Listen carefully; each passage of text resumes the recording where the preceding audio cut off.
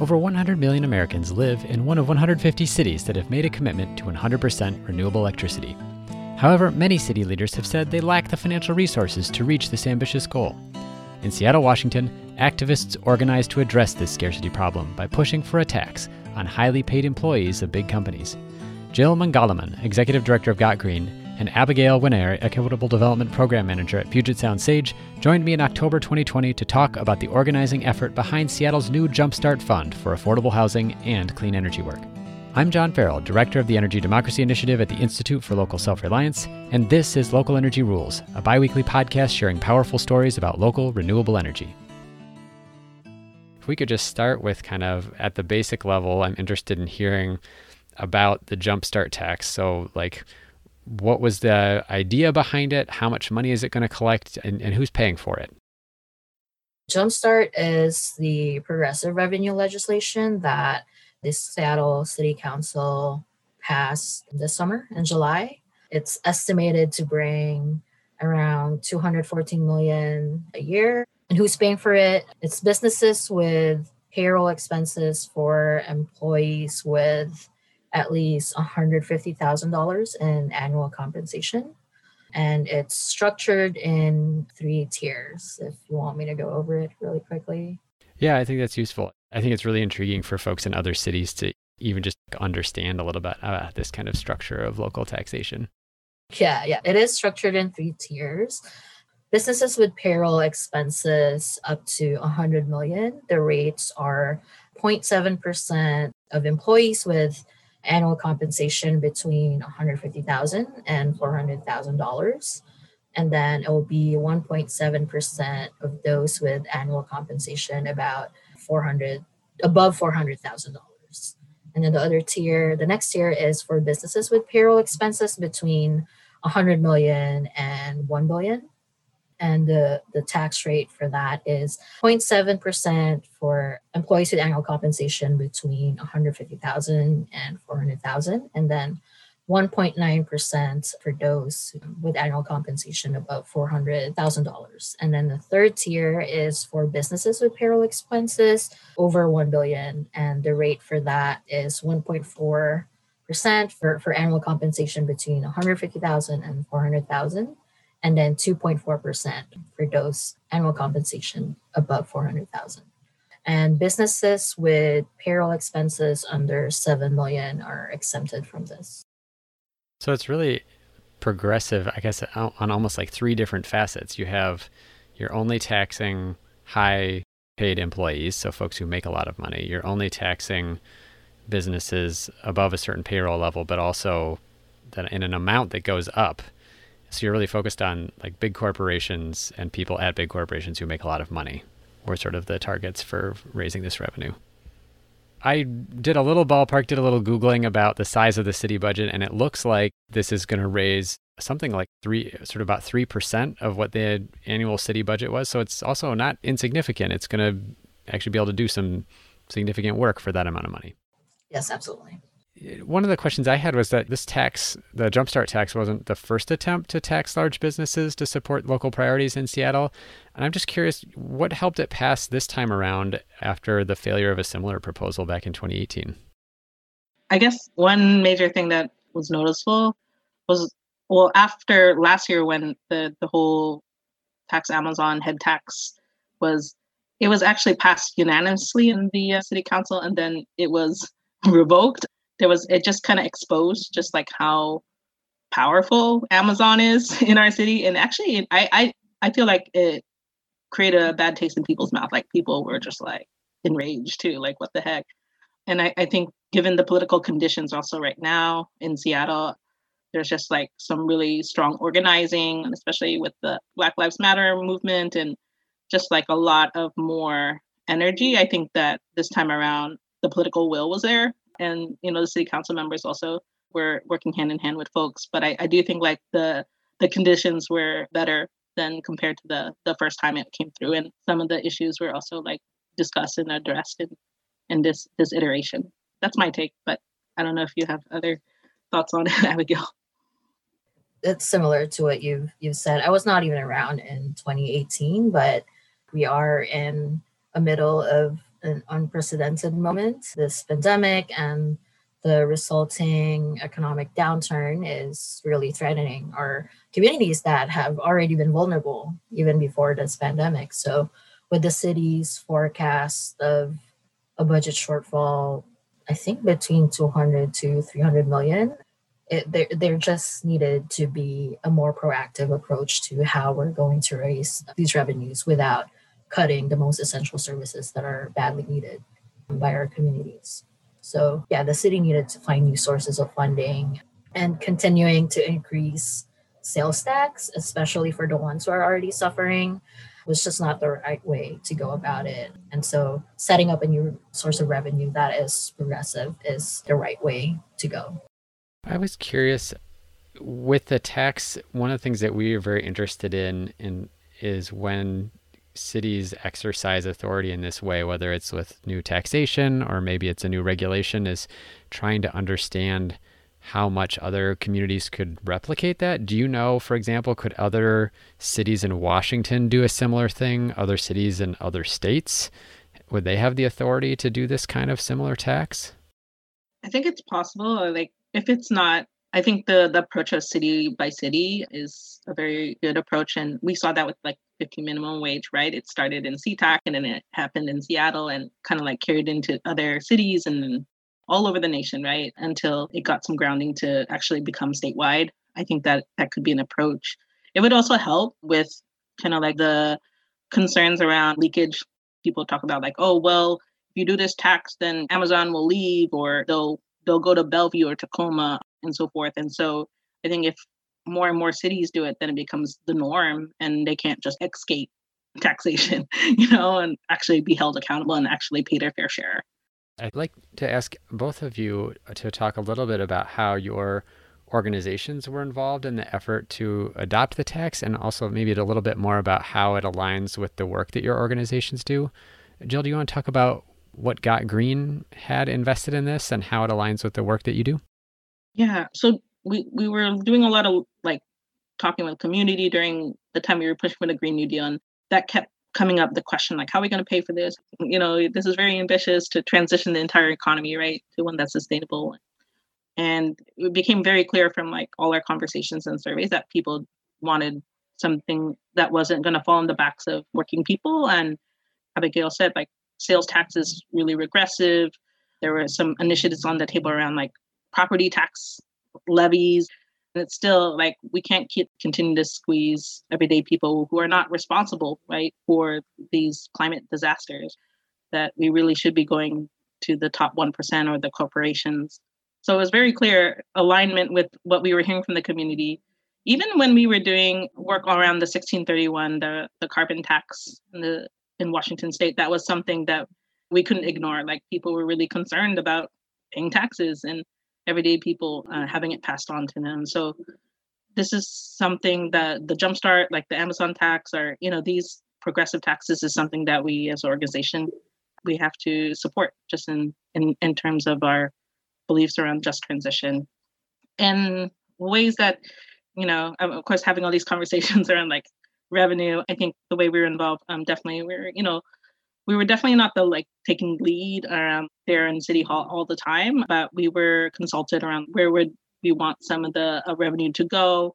Obviously, we pushed for the basic needs and environmental justice and the Green New Deal, but also, yeah, we mobilized folks to make phone calls and send letters to our city council to, take that bold step.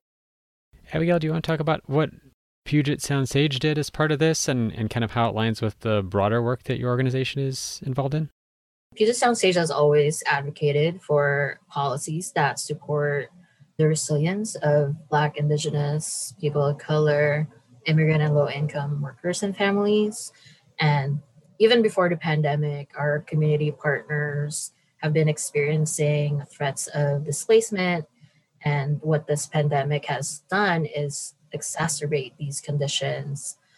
We already know that they suffer the most from the economic cost of this crisis because of the lack of resources and infrastructure to protect BIPOC and low-income communities from disaster, be it a climate-induced one or in a form of a socioeconomic shock, which we're both experiencing right now. And Sage, like Got Green, we're not like the leading organization for this, but have also been consulted around where we want to see the revenues go. And we saw an opportunity to advocate for dedicated funding, not just for Green New Deal, but also for the Equitable Development Initiative, which is a city program that we have long advocated for with our coalition partners in South Core and the Race and Social Equity Task Force. And so advocating for 20 million for Equitable Development Initiative, which we see as an anti-displacement strategy that our coalition had fought for in previous years. And before the Jumpstart revenues, its main source of funding was the short-term rental tax, which became unstable due to the COVID crisis.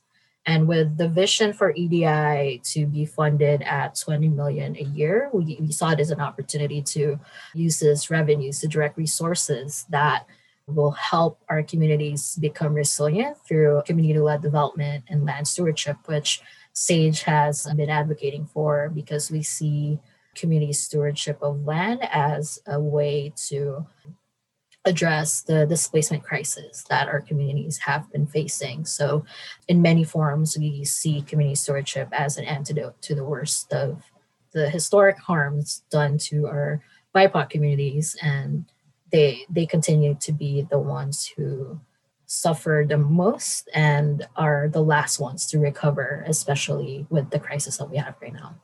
Could you talk a little bit more about that idea of community land stewardship? Are you talking about, like, I'm familiar with like community land trusts, where you've got a nonprofit that's owning the land under the properties, and so you're sort of preventing displacement due to rising property values. Is that what you're getting at? I just want to make sure I understand.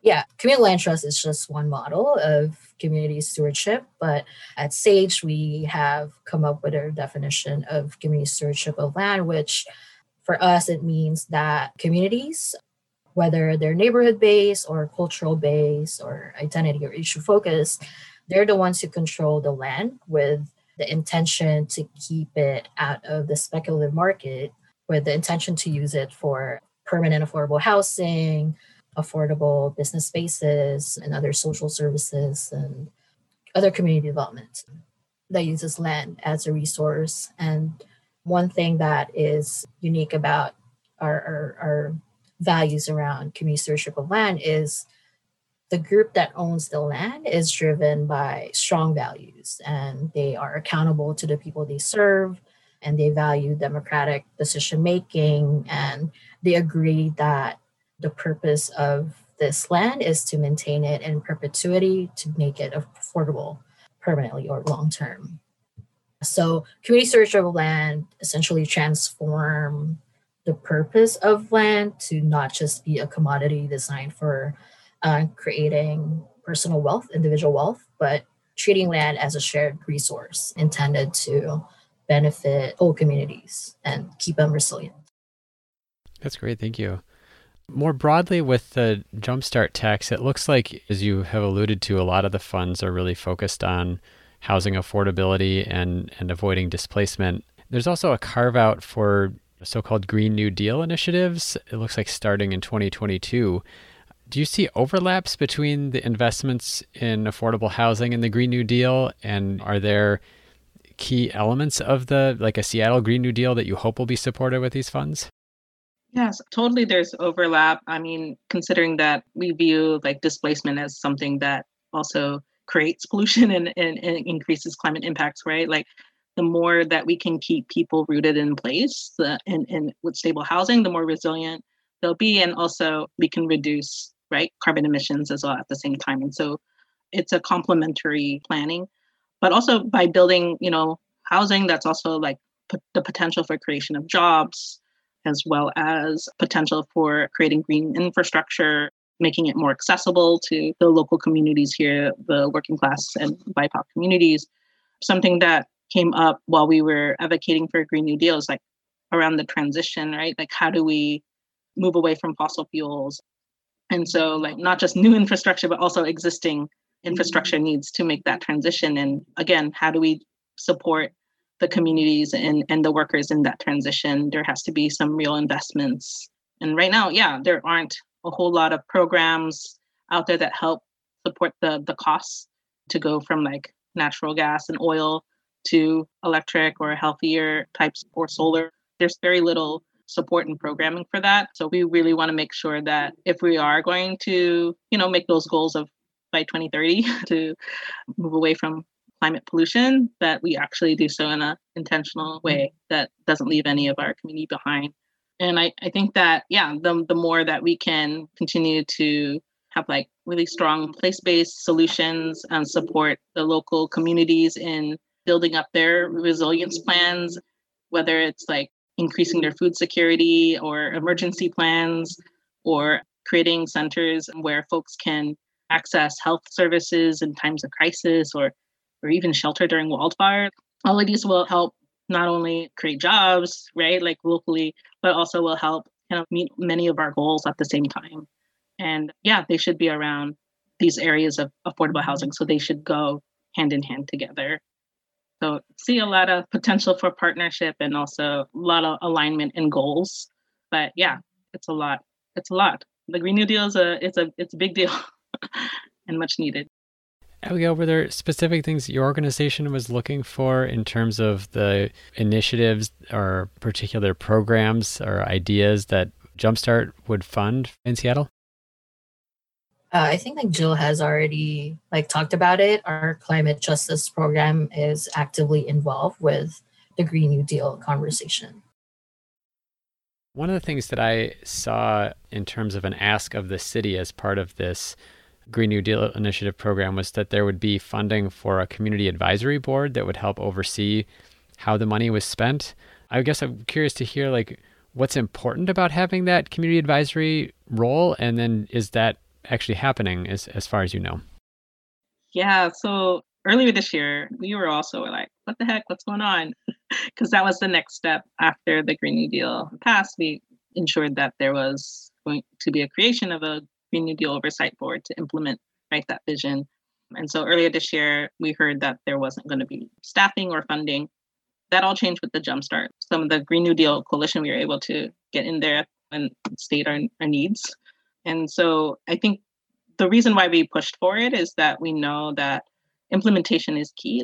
We can have this really great vision, we can pass policies, but unless community is engaged and leading and driving, we can't guarantee it's going to reach the people on the ground. And so this is also a very necessary piece for accountability, that it would actually happen, that would be involving people who are impacted. So the advisory board had folks very specifically from environmental justice communities, representing youth, native tribes, as well as labor and workers. And so that we can have a say in where these resources go.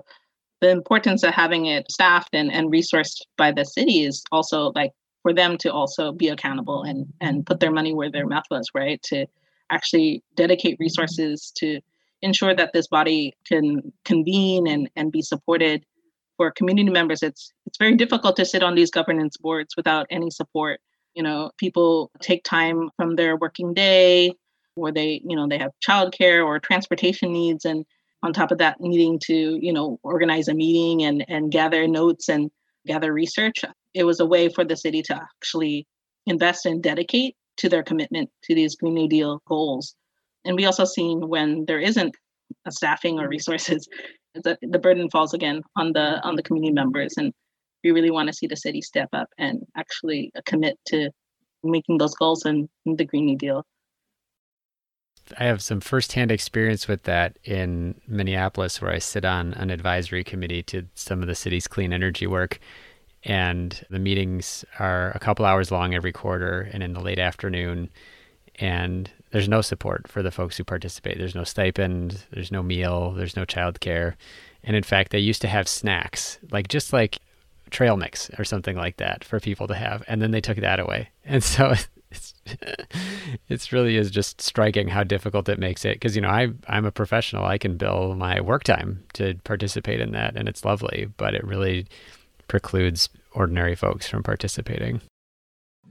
I just want to add that It's actually exciting to put together this Green New Deal advisory board, especially because I think just last month, actually, not too long ago, the city had just voted to pass the legislation to stand up a permanent equitable development initiative advisory board, which is we've had the interim advisory board for few years now, and we've always wanted to have a permanent board for it. And so it's exciting to really see the city commit to being accountable to the communities who are closest to the problems and also know the solutions that are needed.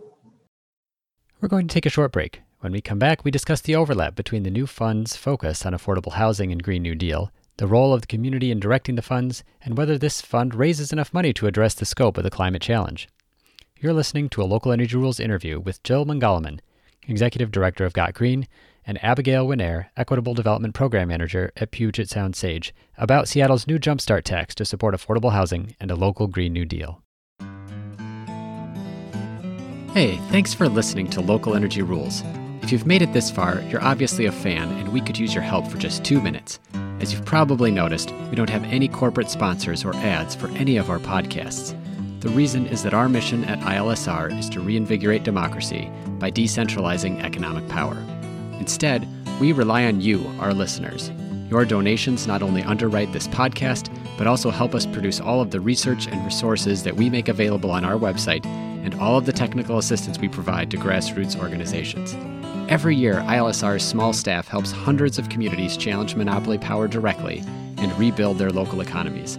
So please take a minute and go to ilsr.org and click on the donate button. And if making a donation isn't something you can do, please consider helping us in other ways. You can help other folks find this podcast by telling them about it, or by giving it a review on iTunes, Stitcher, or wherever you get your podcasts. The more ratings from listeners like you, the more folks can find this podcast and ILSR's other podcasts, Community Broadband Bits, and Building Local Power. Thanks again for listening. Now, back to the program. One question I had about the funding, and sort of both of you have alluded to this really important advisory role that the community plays in determining how funds are spent. I was also curious, one of the things that I have heard a lot from folks is that you'll set out these broad goals about how resources should be spent. And the aim of the legislation is that we want to help communities that have struggled, whether that's energy burdened or communities of color that have been redlined. Is there a part of the work, a way that the city is sort of identifying geography or demographics or something like that, so there's a way to be accountable to, like, hey, we spent $10 million, we know that it went to the right place? Like, how do you track that, I guess, is what I'm curious about. Yeah, I think part of it is also how do we, the people on the advisory committee should have roots or connection in the community, that they're experts, and so they would know where is it going, but also how do we match that with data. There is the Washington disparities map, health disparities map, that actually both our organization advised on, and it was worked on in partnership with the University of Washington and Front and Center, which is a statewide climate coalition we're both part of, and looking to, how do we utilize data and mapping, like where are the most vulnerable communities, risk of climate and displacement, and then utilizing our community relationships and understanding of the neighborhoods and identifying, okay, these are the priority places and communities. There exists a environmental justice steering committee at the city that's carrying out the equity and environment agenda that a few years ago created. And so there already exists tons of information and community expertise of where are the most environmental hotspots in our city and the communities who are leading that work. So I think it's just a matter of how do we break down those barriers so those folks can actually be resourced to do that work. I feel like there's so much research already been done of where the community is most at risk of displacement. And so the goal of this advisory committee is to break down those barriers and make it less challenging to access resources, so that the community can continue to do the good work that they're doing. That's my take. Like a lot of cities in doing this kind of like local climate and energy work, over 150 cities have made, for example, 100% renewable energy commitments by some date. Buildings and transportation obviously are a really big piece of this renewable energy goal. Obviously, we've already talked a little bit about the linkages between housing affordability and displacement and the Green New Deal. Will this fund, the Jumpstart tax funds, the 200 and some million a year, be enough to help address these issues and to help make that transition, which, as you mentioned, is only a decade away, really, in terms of that clean energy switch? I don't think it's enough, but it's a big start. Yes, we're going to need much more action, more resources, more creativity. Yeah, absolutely. I think even is the question, have we done enough? Or yeah, I think that's the more important question. Like, have we done enough? Because I don't think we have. So the answer is no. And there's always more we can do, and we can be more intentional in getting creative in where we get these funding sources. Do you see, just out of curiosity, in Minneapolis, we raised the franchise fee, which is basically like a sales tax, if you will, on electric and gas bills as a small source of funding. It's orders of magnitude less money than Seattle has through the Jumpstart tax. But there have been some conversations about we should go back to this and actually raise it a significant amount that would really fund a significant amount of work. It's very early to ask this kind of question when you just passed it this year, but do you anticipate that this is a place you could go back and say, well, maybe we should raise more money from the same thing, whether it's change the rates or apply it to different companies or something like that?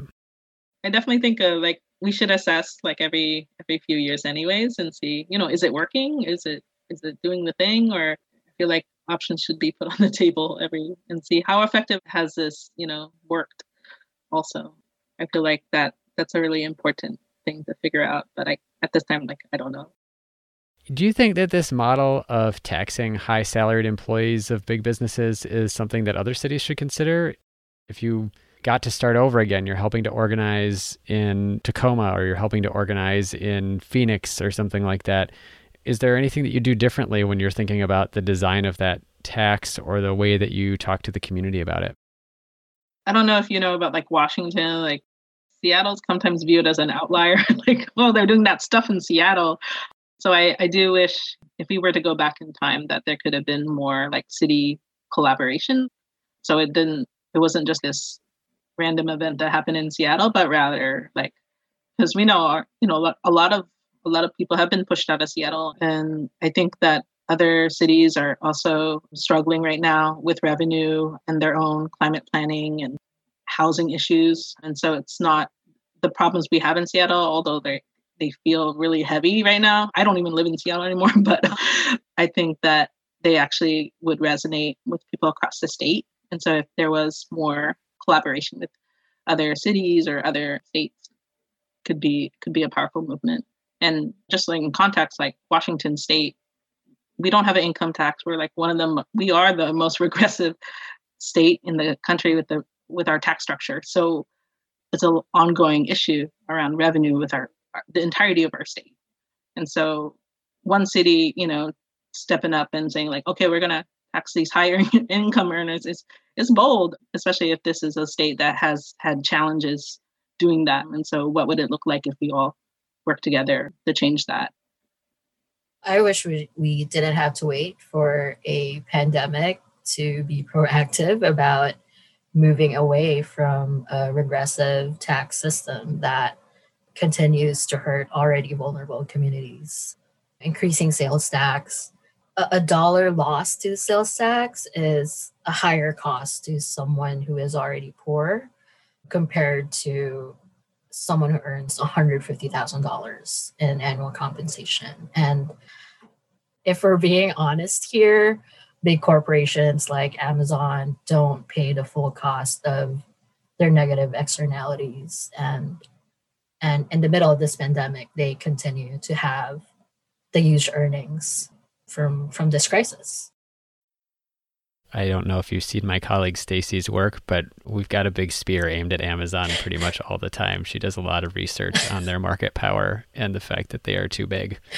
pretty much par for the course on this podcast to have that kind of frank conversation about how big corporations have a lot of influence.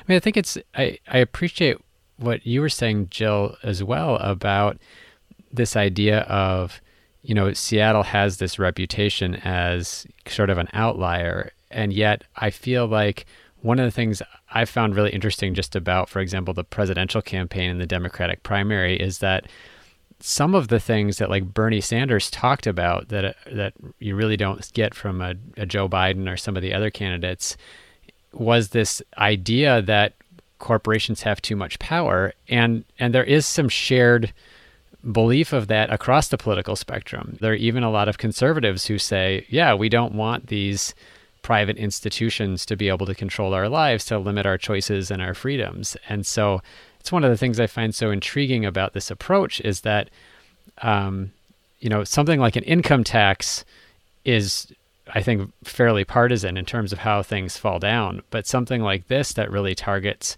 high earners at big corporations, or really, I think maybe even more than anything, focuses on big corporations, focuses on a problem that I think broadly a lot of Americans see as a threat to their way of life and to fairness. Yes, I agree.